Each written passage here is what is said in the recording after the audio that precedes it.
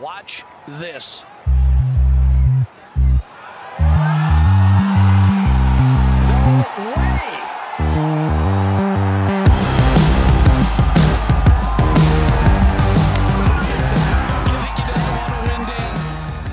Hello and welcome back to the Cookie Jar Golf Podcast. I am Tom Mills and today I've got the whole crew. I'm joined by Sam Williams. Hello. Cal Wing. Hello. And Bruce Fitzpatrick. Good day. As always, you can get us on all social media channels, and in a little nod to our friend Rick, smash that like button and subscribe. I can't keep that in, can I? Yeah, we could really do with some Russian bots following the YouTube account and getting us up to that near 1 mil mark. But it's good. It's good publicity, though, isn't it? Great. I mean, if you wanted to get yourselves on BBC News, that's what we would do. I'll make you a cake when you get to 100 YouTube followers, Tom. How's that? We've got a lot to look at this week. We might as well start with the obvious. Bryson throwing his toys out the pram. Let's talk about his victory first. Let's keep it brief because it was almost a It's bore well fest. covered, isn't it? It's very well covered. I didn't think the tournament was particularly exciting at all, other than the fact that it looked like Bruce's favourite, Matthew Wolff, the most interesting swing in golf and the most overhyped golfer of all time. I'd possibly agree, but looked like winning and then seemed to hit the panic button a little. But Bryson is clearly, when you look at very credible numbers experts and stat analysis in the game, and you can see the way the pros are kind of commentating on the whole subject, it's clear that the work he's done has given him an enormous advantage on any other player out on the course. Absolutely. Yeah, it is remarkable what he's done. It's extremely impressive. And I'm not actually sure how many other guys on the current PGA Tour will try and emulate what he's done, just because it is very demanding. I mean, just reading about the details of his training and how he's gone about increasing his clubhead speed is quite interesting. He's got to be a single man. Well, yeah, I think Kevin Kisner made a joke about that. Kevin Kisner was asked, like, what do you reckon to Bryson, all the work he's done? He's like, well, if you had a wife and kids, I think you'd have a bit more sympathy for us, which is probably a fair point. But I think without wanting to get too far ahead of ourselves, it begs the question, the pros of the future are all going to be looking like, Bryson and smashing the ball 350 through the air. There must be. I mean, what do you do if you're in that top? Let's say you're in like a fairly established pro. Because Bryson's been around for a few years now, hasn't he? Do you start to hit a button that says, right, well, I'm just going to invest all efforts into doing this, or do you stick with the game plan of, improving the game in the way that you're already working on? It's a really difficult one. But when you've seen that someone can do it in quite a short space of time, do you look to achieve that? I mean, what would happen if a Rory wanted to go even further out on generating more club head speed and wanted to see if it could find an extra 20 or 30 yards? When you look at the quality of his golf and then look at the impact that it's had on Bryson, there's an argument to say that Rory would become untouchable if everything else remained equal. Without wanting to bore you too much, because I know you guys and probably most of our listeners don't care about the technical stuff, but I mean, it's not just physical training in the gym that DeChambeau's done to put that speed on. Like, he's actually changed his swing in a significant way to accommodate that increase in clubhead speed, so that he's now able to hit the ball miles but still keep it on the planet, because there's plenty of examples of golfers. In fact, I think he almost stands as the only golfer who's radically changed his body type and still maintained a high level of golf. It's just that left foot clearing out the way just to make room as everything flows through. It does like a 90-degree turn, doesn't it? In that, it's almost like a shot putter, isn't it? He sort of like clears that left side. Well, I mean, I've got pretty basic knowledge of the swing, but I can see that, and that's I can see what he's trying to do there. Well, reading about it in a little bit of detail, apparently what he's done is he started training more in like the end ranges of motion. So if you think about like sprinters who do squats, like if you're doing a squat, you're quite strong in the middle of the movement, but then at the bottom of the movement, and I think somewhat at the top of the movement, you're fairly weak. So there's not that consistent a power output. You've just got this middle section of the movement where you're really, really strong. And apparently DeChambeau's basically applied that principle to his golf swing where, end ranges of movement with his shoulder and his hip, like he's basically like racked up a load of weight and strength in those areas, which means he now has like just a ridiculous amount of consistent power output throughout the whole range of his swing. And the guy is hitting the ball the ball speed's like 25 miles an hour above tour average, which is just ridiculous. So I've flicked on the TV at 10:30, whatever it is, Sunday night, and just saw the final holes. And I think DeChambeau's pretty much on the 18th at this time, and he's just thrashed it like 365 yards down the middle, wedge in 5 feet. Like he hasn't even got a good wedge game to stand to sort of. Yeah. They even say his wedge game is just so far off the mark, and yet he's walked it. But really. I think what is really impressive about this whole thing, and we always hark back to Justin Ray's stuff, that his strokes gained putting this week, it was better than his strokes gained off the tee. Yeah. I mean, the dude has putted and you think he's gone away, he's got huge, he's got fast, but then he's kept the touch. He's not working on the small stuff, but he's clearly, still got the game. Yeah, and I mean the only isolated example of that, perhaps, to the contrary, is that chip out I think he hit on, was it 14 or 15 or one of those holes on the back nine where he chips it out and it went in the water. That's maybe the only example of. But again, it's just, what does that really stand for? It's just one sort of isolated incident where he probably had a hard fairway as well, and it's just scooted on. But yeah, if he gets the wedge game dialed in, then you'd think he could be unstoppable.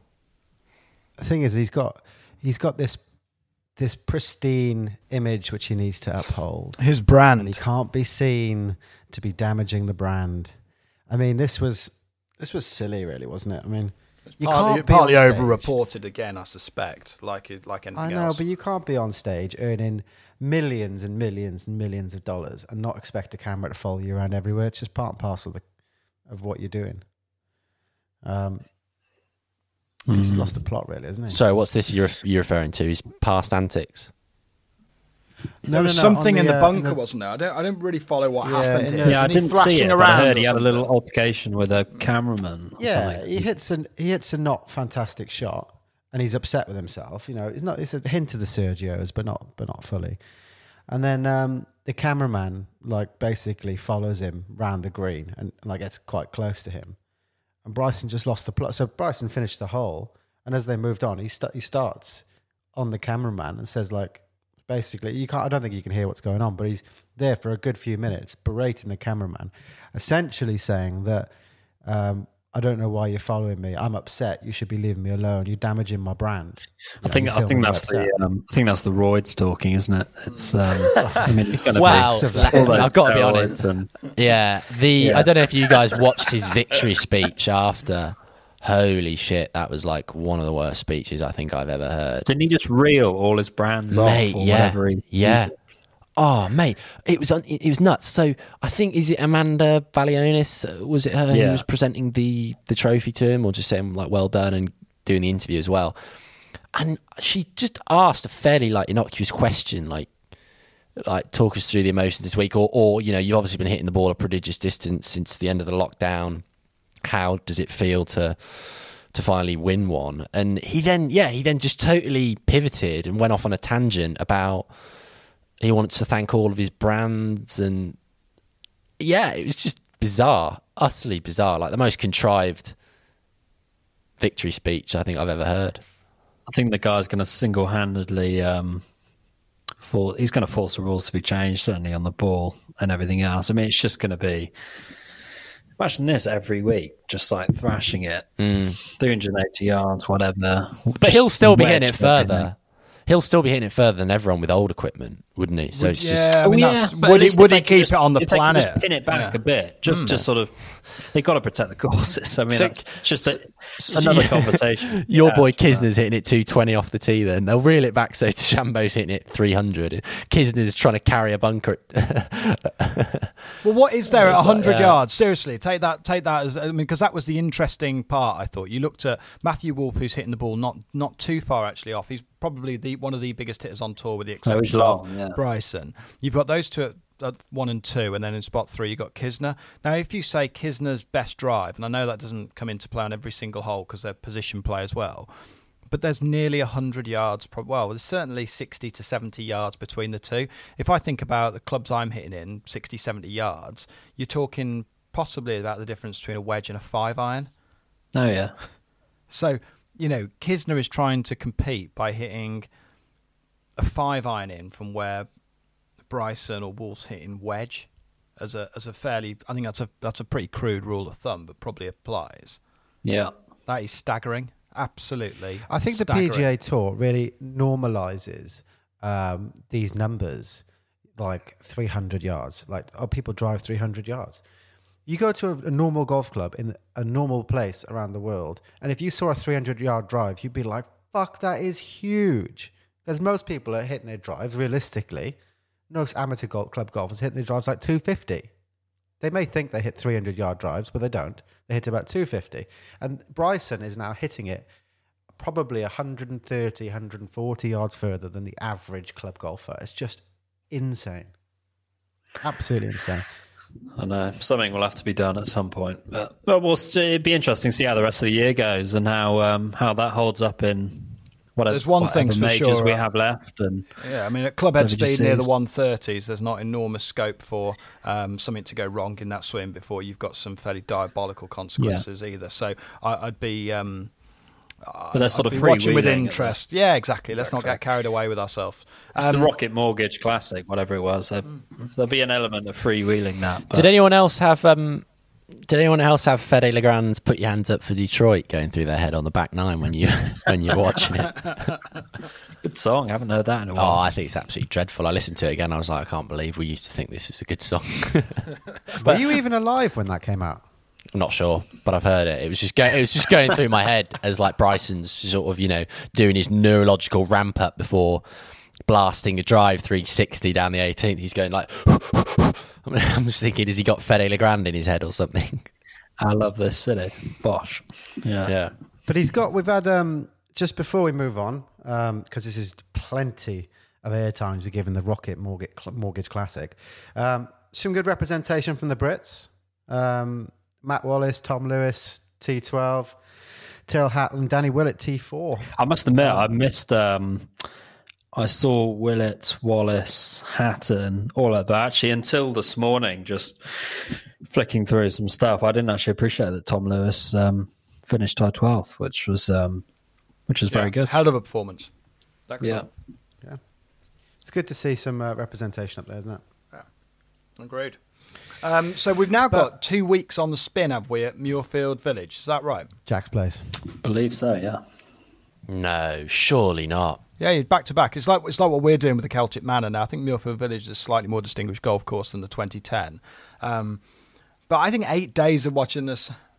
Well, and that was why we wanted to talk about Jack Nicklaus, because I thought it was a good jumping off point with 2 weeks of tournament golf at probably his, arguably his best course that he's put his name to maybe talk about the career legacy and work of Jack Nicklaus. So, but I just couldn't, when I looked at it, I couldn't quite rack my head as to why exactly that was the decision. I can only assume it's for logistics.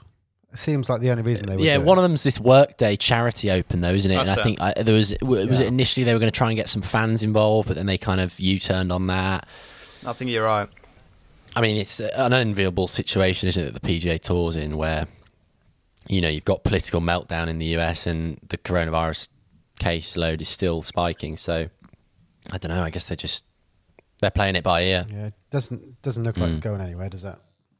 But we're going to dedicate a lot of this to Jack Nicklaus then, specifically his early career and moving on to the architecture side of it and some of the courses he's put his name to. So how are we going to kick this off, lads?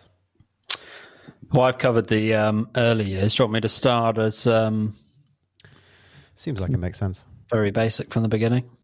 Yeah, I think it'd be. I mean, because there's so many facets to his life, aren't there? And I suppose the ultimate question is he the greatest of all time? And I think that would be, in my head, the biggest question to be answered, because there's so much talk about the GOAT, quote unquote. And he's got a huge body of work, and it's not just great professional career, but kind of wanting to understand the rich tapestry of Jack's life beyond 18 major championships. I mean, born in Columbus, Ohio. He seems, as a kid, from what I've read, he seems pretty good at most sports. Very good at basketball, funny enough. That was almost sort of taking over his favourite sport, other than golf. Is he a big lad? I think you'd say stocky. Yeah. So he was quite. You look back at early pictures, and I'd probably say I don't think he's quite 6 foot. I've got a feeling he'd probably be like 5'9", 5'10". But you look at the early years, and not quite DeChambeau sort of bulking, but stocky. He looked strong, I think you'd say. Legs like tree trunks.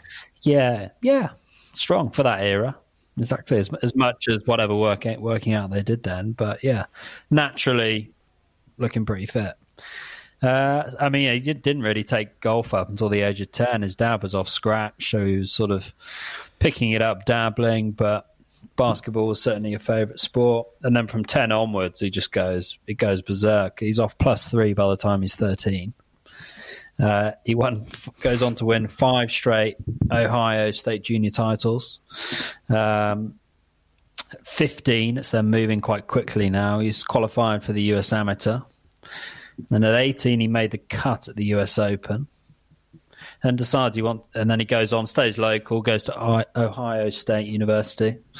And then during his time there, he's won the US Amateur twice. He's won the NCAA, which is sort of like US college sort of.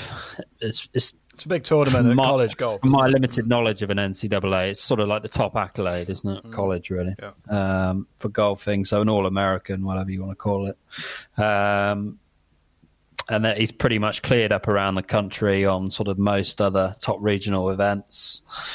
Some of those numbers you've just skipped over, Cal, are simply unbelievable. The concept that you could take a 10-year-old child and get them to +3 in the space of 3 years is just staggering. He was like, but you read about it, and it's the equivalent of Tiger. I mean, it's literally just he's picked up a club from day one, and it's like he's been playing non-stop for a year. It's just that gifted.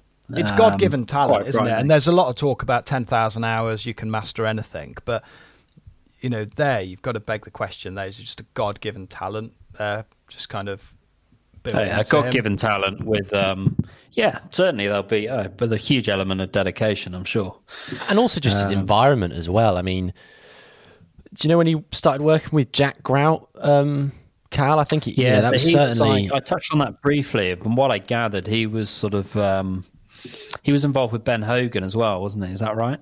Yeah, so Jack Grout, I mean, he was a decent professional in his own right, and I think he played a fair bit of golf with Byron Nelson and Ben Hogan, who were the two titans of the professional game at that point in time. And I'm pretty sure Jack Grout was the first sort of coach that Nicklaus saw, and basically worked with Nicklaus as soon as he took up the game, which I guess if you've got a teacher who is prolific and dedicated as Jack Grout was. I mean, I think Nicklaus always said, like, at the end of each season, he'd go back to Jack Grout and say, right, like, teach me my swing, I need to learn my fundamentals again, which probably goes a long way in explaining why he had such a brilliant record and was so consistent. It was because, he wasn't someone who tried to reinvent the wheel or change his swing too much. He just had absolute faith in Jack Grout, and as a result, of consistent application and trust, he ended up becoming, the legend of the game that we all know today. And then, so he's obviously gone on to college, doing his thing whilst he's college. Yeah, he's clearing up around the country in most things he's playing in.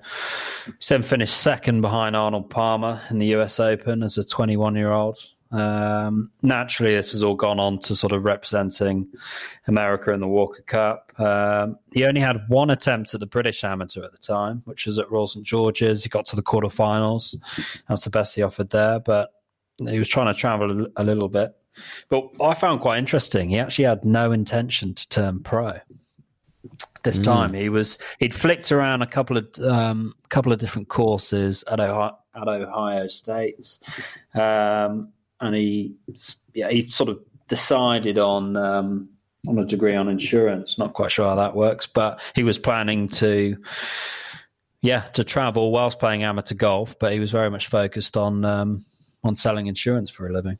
Do you think he's glad he went down the golfing path? Exactly. He married quite early, had kids quite early on. I think he's at least 4 or 5. And then at that stage, I think when the pro game, and certainly what Arnold Palmer had done for the pro game at that time, these guys are actually earning a pretty decent living. And so last minute he thought, actually, for the sake of my family and giving them a bit of security, went and turned pro, and the rest is history. Bobby Jones was his hero, I think, in his early days, which perhaps also explains the that hesitant sort of, or the reluctance to turn pro, I guess, straight away. Yeah, very much so. Very much a family man, like Bobby was. And interesting point about the Walker Cup you raised there, Cal, is that I'm pretty sure he played Michael Benalek in his singles match during the Walker Cup, and it was Benalek. I think Benalek beat Jack Nicklaus 1-up. But he said, like, having seen that American like hit the ball as well as he did and as long as he did, that I think caused Michael Benalek to decide against turning pro. I mean, I don't know whether that's an apocryphal story, but it's certainly an interesting one if it is true. Does anyone know when he came on the scene, when he turned pro and when he came second in the US Open, there was this sort of public, I don't want to say disdain, because I don't think that's unfair, but there was certainly a public disliking of Jack from Arnie's army. What was it that people seemed to see in Arnie that they didn't really like in Jack? Arnie was a man of the people, wasn't he? I think is really the if you read about it and look at it, the whole Arnie's army thing is he appealed to he was a people's champion. Man. Yeah, he was a people's champion, wasn't he? And notwithstanding, Arnie was dominating the game in a period just before when Jack came along and was absolutely prolific. So you can imagine that it was almost like as a passing of the baton, that it was, there's always a bit of reluctance, isn't there? Like if you're used to, let's take, I don't know, maybe now, for example, and let's just, wind it on 6 months, and we've just talked about Bryson. You likes of Rory and Brooks who are dominating the game, and then Bryson comes along and all of a sudden eclipses them. There's already that kind of hesitancy. Maybe that was the same thing. I honestly don't know. But he seemed, Palmer was very good at ingratiating himself with the supporters, wasn't he? And that was kind of his big thing, really. I mean, yeah, Arnie played a big part in setting up the tour, really. I think it was McCormack who founded IMG. IMG, yeah. They founded the whole firm together, didn't they? They were like best mates, and obviously McCormack was looking after Arnie's affairs and put 2 and 2 together, came out with the tour, and that was it. That's when all the prize fund started increasing and everything else, and yeah. Well, just on the prize fund, I did look into it because his first Masters win, obviously not his first ever major win, but 1963 won the first Masters. His final major win was the Masters in 1986. The difference in prize money he picked up there was 7 times what he picked up in his first Masters win, which I think probably gives you a sense of the growth of the game that, no doubt he drove and pushed and stuff, but it was certainly climbing at that point. Yeah, so you can see, looking back with the benefit of 23 years hindsight, that there's a lot more money in the game than maybe he had envisioned when he initially turned pro, perhaps. What were those winners' checks, if you don't mind me asking, Sam? Oh, do you want them itemised? Because I do not have those, Bruce. Oh no, I just wondered roughly what it is, because obviously it's it's like 1.2 million, I guess now, isn't it? Yeah, so I think in '86 he won $144,000. So, and that would have been many multiples of the first what he picked up as well. 86 was his last, wasn't it? So you're in the 20,000 odd for first place in 63, aren't you? Something around that mark, early 20s. Wow. So, I mean, that's a quantum leap. Now, I don't know what the spread was like. I haven't got details on the purses. That was still a lot of money back then. So. Yeah. You obviously got budget and inflation and all that sort of stuff. But it's clear that there was a massive leap. And I don't know if there's when the last amateur golfer to win the US Open would have been, but I'm guessing that run for second when he was an amateur just before turning pro. It's a speculative guess, but is that the closest anyone's come post? Well, in that era? When he finished second, he held up until last year, or it would have been 2019 or 2018. That he held the lowest scoring record at a US Open by an amateur for that long, and it was actually Victor Hovland who broke that record. It was either 2019 or 2018. Wow. I mean, it's some amateur career, isn't it? And Pebble Beach. I don't know, maybe we're drifting a little, maybe I'm jumping the gun talking about his professional stuff, but when I looked into his professional career, I suppose a couple of things stood off. He played a relatively select schedule. I wouldn't say he was a complete sort of, he wasn't the Sanjay Im of his times, kind of going from Holiday Inn to Travel Lodge week in, week out and playing every event. He played a select rota, I think, and that enabled him to then major on those major tournaments that he wanted to win. And a lot of stuff's talked about with 18 wins, and I think we'll probably have the discussion of whether that will ever be beaten, and I've got my own views on that. But the also staggering statistic is, like when you get in a clubhouse and you have a good round and you think, well, actually it could have been a lot lower. He had 19 runner-ups in majors, which is just frightening. And when I look at it and go, I think... So he had 19 runner-up finishes. 5 of those came in a playoff. Yeah, all were by one stroke. Wow. Well, of course, there's the famous duel in the sun against Tom Watson. 77 at Turnberry. So that's I would, of major performances that don't go on to win, that's arguably probably one of the greatest. I think that kind of joust at Troon with Mickelson and Stenson was probably a close run affair as well. But do you have the stat on how many victories he had in a playoff? No, I don't. I don't have it to hand. There were quite a few though. So there's famous playoff holes. I mean, there's a fantastic one where you look at, I think it's St Andrews. I think it's 1970, where he's obviously got Doug Sanders, so Doug's got that kind of famous, sort of 2-foot putt that slides, low and right. It's just a poor stroke, and he's dressed in that trousers, though. Sweet purple. Was it 2 or was it 1.5? Don't know. I don't know, about maybe 1.5 foot. Let's not let the truth get in the way of a good story. But he then kind of puts his arm around him and plays an 18-hole playoff and wins there. I wouldn't say he's a gasser if that's the leading question, Tom. No, I just. It's interesting to think, because I don't know the answer, and I wonder whether he's got 18 majors and say 8 of them were in playoffs. You might think if he got the wrong sort of side of it, he could have turned out having 10 majors and 24, 25 runners up. You know what I mean? He won. Similarly, if he got the right side of it, then it could have been 23 majors, couldn't it? He won 3 through playoffs. But without wanting to sound too controversial, from my limited knowledge on the matter, or from what I've heard other people say, is that the greatest strength of Nicklaus was his mind, and how he basically didn't fall away really in any majors. If anything, he would kind of charge through the field. And I think there's a quote that's attributed to him, which is, he basically would find it easier to win his equivalent of the Waste Management Phoenix Open or the Rocket Mortgage Classic. He would find that harder to win, because a lot of his peers were kind of freewheeling it and playing, a very high standard of golf, whereas when it came to majors, they'd sort of tense up and fall away, whereas he didn't do that.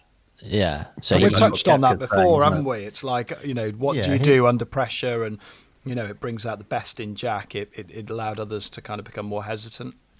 That's what he said, didn't he? He said that the majors, I think the direct quote was, I found that majors easier to win because half the guys didn't think they could win it. Yeah. So it's followed. Kepka obviously follows that rule as well. Yeah. So I without wanting to disparage his record at all, because obviously it's an absolutely incredible achievement. I think the fact he won so many, people like Doug Sanders, people like Seve in '86.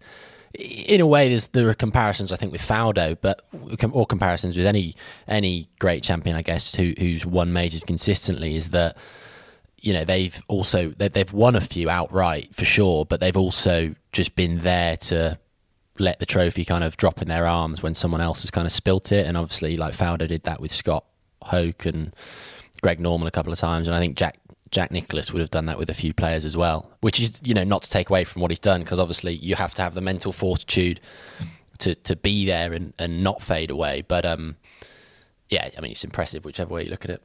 Yeah. I think he had a great. I mean, if you look at his numbers, he had 6 Masters wins, 5 US PGAs, 4 US Opens, and 3 British Opens, or the Opens, and there's a nice sort of flow to those numbers.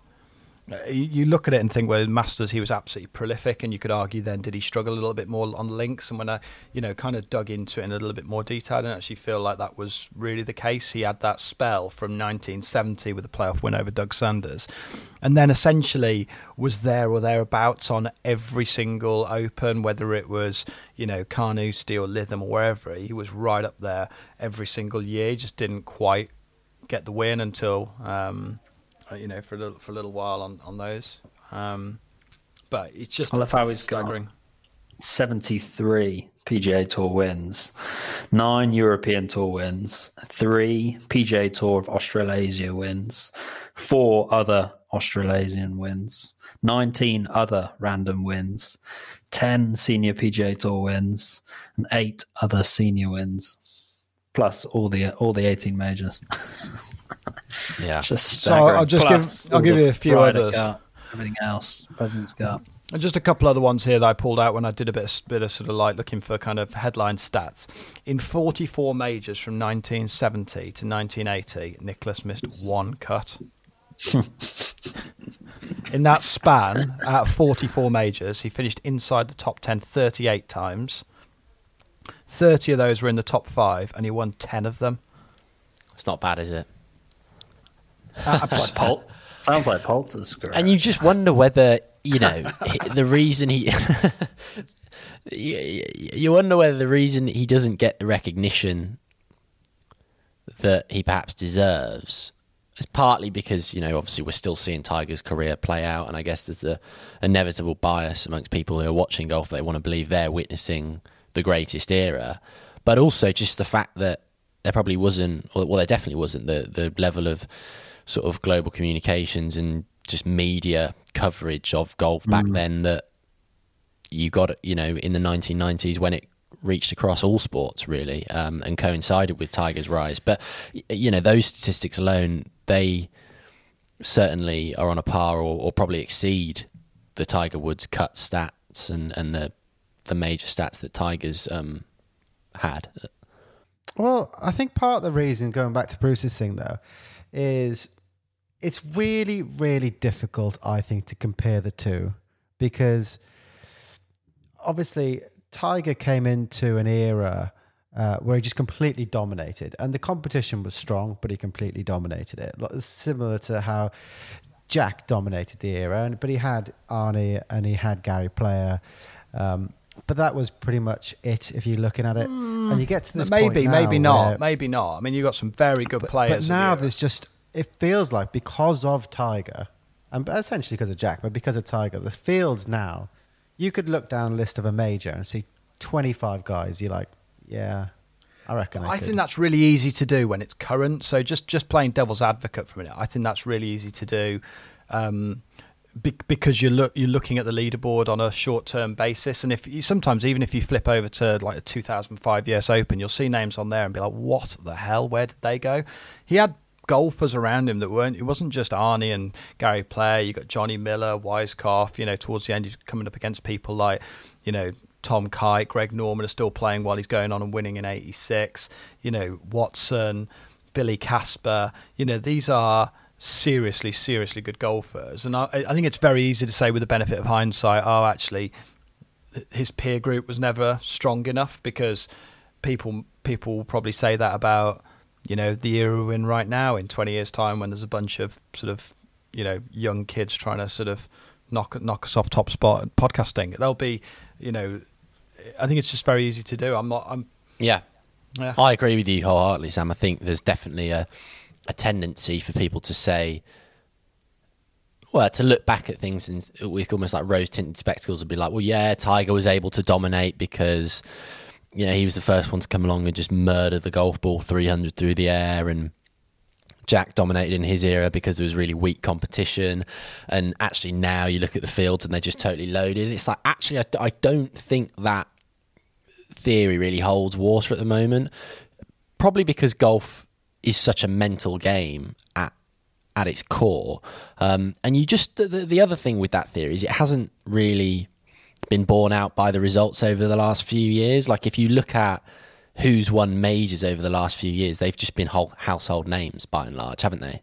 Really. So, but I would argue, my counterpoint to that would be, you look at it now and you've got many players with 1 or 2 majors, which is essentially completely in disagreement with what Jack Nicklaus would say about his peers. I don't think you have, though, because Jordan Spieth won 3, McIlroy's won 4, Koepka's won 4. So I don't know. Like, again, I'm not sure if that is a true statement. Really, you mean I'd probably go out on a limb here and say you'd have to go back to 2016, Danny Willett winning the Masters, to pick a real, bizarre winner. We were in the longest spell in history of someone hang on, got to be careful how I word this. We're in the longest spell in history since the World Golf Rankings have been, and granted that's fairly recent, of someone outside the top 50 not having won a major championship. So we're in the, you know. Okay, but just to go on my point here, we got Lowry, recent winner. On his home soil. Molinari was a top 20 player in the world. Stenson, fairly recent winner. Jason Day hasn't won loads. Sergio's won 1. So let me just play down, just to try and bring the point home then. I'm going to just read you the US Open winners from 1970 to 1980. Completely arbitrary. 1970, Tony Jacklin. 1971, Lee Trevino. 1972, Jack Nicklaus. 73, Johnny Miller. Then you've got Hale Irwin, Lou Graham, Jerry Pate, Hubert Green, Andy North, Hale Irwin. Now, I wouldn't say they were necessarily... Andy North, great player. But they're not in the history books as being, you know, the greatest of all time. And these are people that were beating, you know, some of the best golfers around in their day. I just think it's a very easy thing to say in hindsight. The same could be said about Bobby Jones. Yeah. Well, like Ernie says in hindsight, if Tiger wasn't there, I would have probably won 20, but... It's easy for Ernie to say that. Yeah. Easy for Ernie to say, isn't it? But I think it's interesting. I mean, do we think the 18 will ever be beat? Parking the Tiger thing and whether he will or not. Monty would have won 1 if Tiger wasn't there. If Elk wasn't there as well, if Elk wasn't there to just absolutely go and break a few hearts, I think Monty would have won 1. Yeah. Don't forget our boy Michael Campbell beating the Tiger. Yeah. Rich Beam, mate, your favourite commentator on Sky Sports beat him. So I love Rich Beam. No, I don't, Sam. I don't think it's doable anymore. You said there, will stand the test of time. I'd say yes, actually. And even if you discount Tiger, I think you've got to be an absolute moron to rule out something like that happening again, because it you know, you just don't know who's going to come along. And Bryson, by the sounds of things, I mean, we discussed him earlier. Yeah, the Messiah has arrived. I'd be a bit disappointed if it was him who went on and won 25 majors, or a long drive person. But I think, that the idea that we've solved golf and we just know how it's going to be, how to play it, I think is a little bit misleading. I think personally, the reason I hold my view is I think people like Jack and people like Tiger have just pulled the game up huge percentage points each time. So every time they arrive, they set this new level that everybody's got to get to. And then Tiger comes along and sets this level that everybody's got to get to. And like Michael Clayton said when we spoke to him, as sure as eggs is eggs, they will match the current outstanding person that will be matched by the normal of the next generation. But I feel like we're getting to smaller increments of improvement, which is why I don't think there will be someone that's so standout that can go and smash out 20 majors, because I think that the increments now are just becoming smaller and smaller. It's fair. That's my view. Fair point. Yeah, it's a fair point. But it seems hard to believe, but it also seems foolish to rule it out. Would be my best. Yeah, it's ridiculous to rule out. But in my opinion, I don't look at anybody in golf and think, they've got the potential to do it, and including Tiger. But again, I'm not sure people thought that of Tiger and Jack when they were coming along. They would have thought, this person's really good, but you don't really know until you actually see it unfolding in front of your very eyes, I think. So in recap then, incredibly glittering professional career, superb amateur career. I believe Woods won another US Am. I think he won 3. I might be wrong there. He won 3 in a row of both the juniors and the... so maybe he's just nicked it on that. Then Jack kind of goes into, course architecture and design. There's other strands to it, but Nicklaus Design is big business. It's, Tom, you've done quite a bit of research. I'll pause and hold back my kind of thoughts on that. But take us through your course architecture work with Nicklaus. Well, we as a pod have traditionally slated player architects, often because they've come along and just whacked their name on it, and just seen it as an extra revenue stream. And from what I gather, it's kind of how Nicklaus started, really. So Nicklaus first got approached by Pete Dye in the 60s to look at the golf club in Ohio, which is near where he lives and where he's from, certainly. And by all intents and purposes, Nicklaus didn't really fancy doing it in the beginning. He kind of got dragged along, and Pete Dye was quite firm with it and said, "Come on, I'm not going to let this go. Come and have a look at it." And he's gone and had a look at it, and one of the first things Pete Dye showed him, it's only Pete Dye's 4th course, to be fair, but Pete Dye showed him a par 3, and Nicklaus looked at it and was like, "I think that looks garbage." And Pete Dye was like, "Okay, well, you draw me something. Show me what you think." And it's kind of, he starts trying to draw a hole out for this plot of land that he's got, and he kind of gets the bug. And this was in the 60s, so he's still playing. He's still in his prime, really. And then it was Dye's rendition of a hole at Prestwick, actually. But Jack was like, no, I'm not going to do it. So he kind of had a go at it. He's not going to be taking it full time in the 60s because he was still on his pump. But he created a decent amount of courses in the 70s. He obviously collaborated at Harbour Town, which we talked about the other week, with Pete Dye. Again, another collaboration. But it was the 70s when he started going off on his own. But it's difficult to say that perhaps Jack is an outrageously good course architect, because he is the antithesis of like the Core Crenshaw and the Doak of now, in terms of these boys are looking at pieces of land and saying, I'm only going to work on them if they are, pristine bits of land, and I'm going to work on great golf courses. Jack Nicklaus himself has been accredited with over 300 golf courses, and his company, which I forget the name of, is Nicklaus and Sons or something like that, which is him, his 4 sons and his son-in-law. They've got over 400 courses. So there is bound to be a bit of dross in there. No matter how you shake that up, there's bound to be a little bit of dross in there, because it's just sheer volume, isn't it? It's that Welsh for not good. Yes. Bit of absolute dross. Absolute dross boil. Has he designed any courses in Wales? A bit of dross in there. Tom, has he been over Celtic Manor? Montgomery was Celtic, did one in Celtic Manor. Near, hasn't he? It's done that great quote about Celtic Manor, isn't that? Always makes me giggle. Golf courses go to die. Yeah. But he's an interesting one. Like Harbour Town, we all agree was a fairly good track. We like that. And he had a good say in that.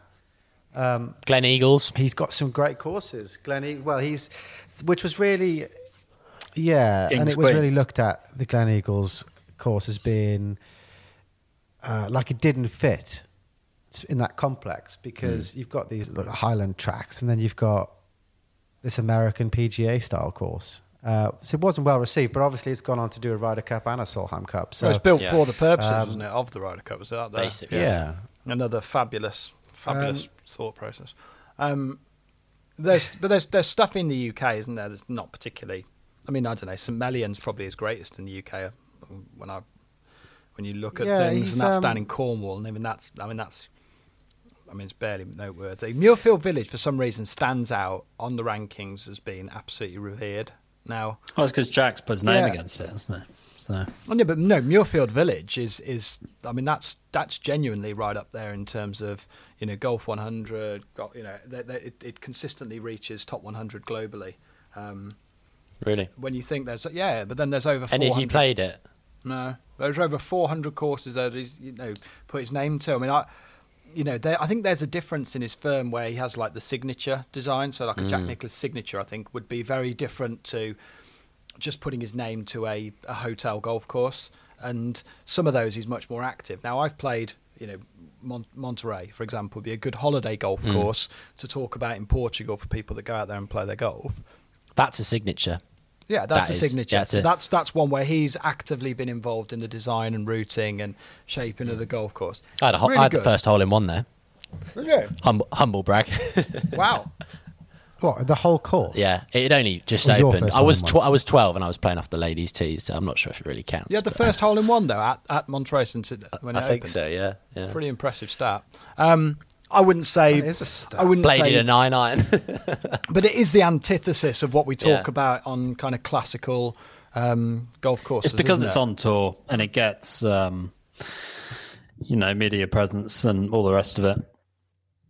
The problem I have, I played Monterey. I played it in the same party that Sam played, I feel like a few years back. And I was reading through Jack's design philosophies, and it's quite an interesting piece on his design philosophies. But what he writes and what he says seems to be the complete opposite of what I remember, which is I found quite difficult. What were they? Whether I just played. Okay, well, first of all, a lot of Nicklaus's course critics would say that he designs a lot of left to right shots because he's a left to right player. Being largely kind of knocked back over time, I think he does a bit of both. But he tries to say that he designs each one individually. But there should be 2 3s and 2 5s every 9. To avoid blind shots, should never have a blind shot, and the hole should always be laid out in front of you. Now, this is the bit that grated me, because I played at Monterey, and I think I probably only saw half the greens. They all seem to be in my memory above the approach, which is part of the reason A lot of them are, yeah. didn't really like it a huge amount, because I felt like I was just guessing what the thing was going to do. It's also really penal as a golf course, I think. Horrendously so. It's got that local ruling. If you go out essentially into the scrub, you just the take Muirfield rule. Yeah, you take a drop, don't you? Yeah, Horrifically lots penal. of water, lots of forced carries. I highly recommend going there and playing it off the back tees just to punish yourselves when you're on holiday, because it's just, whenever you just to waste £500. Whenever you're feeling too good about life, just go there, peg it off the back tees, and just play such a poor standard of golf that you want to quit the game, and you'll love it. But I liked it. All jokes, I did. I actually think it's a great layout personally, but I get tees is an interesting point. Yeah. Nicklaus says that he basically doesn't design guerrilla courses, and What's that? the 100%, well, like monsters courses that you've got to be fucking huge to play, otherwise you can't play them. And which again, I thought I remember I didn't even play Monterey's off the backs, but you look 60. It was long enough for a normal tee, and to look 60 yards back and see another tee was just silly. And then in his thing, he says the tee should be 100% in length. And there should be 5 sets of tees, and there should go 95, 90, 80, and 70. And that's how those should be laid out. But that wasn't what I saw at Monterey. The tees were miles back. I mean, unplayable back. Seems like quite a formulaic approach to design, I think, would be listening to you read that It back. seems really formulaic. Yeah. The greens, I mean, he's a big fan of the punch bowl. He likes to see concave and not convex greens. And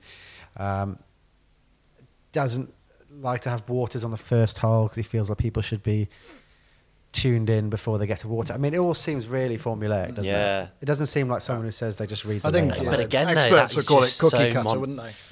That is so Monterey all over, though. It's a shame that that's the only course that I think, you know, most of us have played that we can kind of have any sort of common discussion of. But yeah, the first hole there's no water on it, but it's an absolutely vicious dog leg, and it's not an easy hole by any stretch. And then on the second, you've just got an ocean down the right hand side, or a massive lake down the right hand side that's just inviting balls. So yeah, that to me does just sound very formulaic. Again, it's tough because Monterey is one of the only ones we've had to do, but you are incapable of playing that course if you can't carry the ball more than 160, 170 yards. It'd be impossible to play that course. So in the interest of summarising, it seems like no one's waxing lyrical about his working course architecture, but he has created a large amount, and his legacy in the game will, I think, well, maybe it protects his legacy in the game, and also, yeah, it's a shitload of golf courses, isn't it? Which means you're giving lots of people the ability to play more golf. So, 100%. Interesting stuff. Enjoyed that. I thought it was quite interesting picking through his career in a bit more detail. I didn't know as much about Jack as I probably should.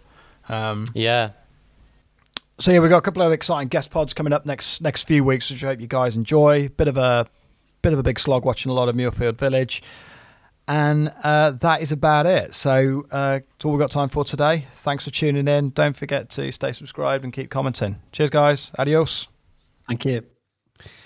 Bye-bye. Watch this.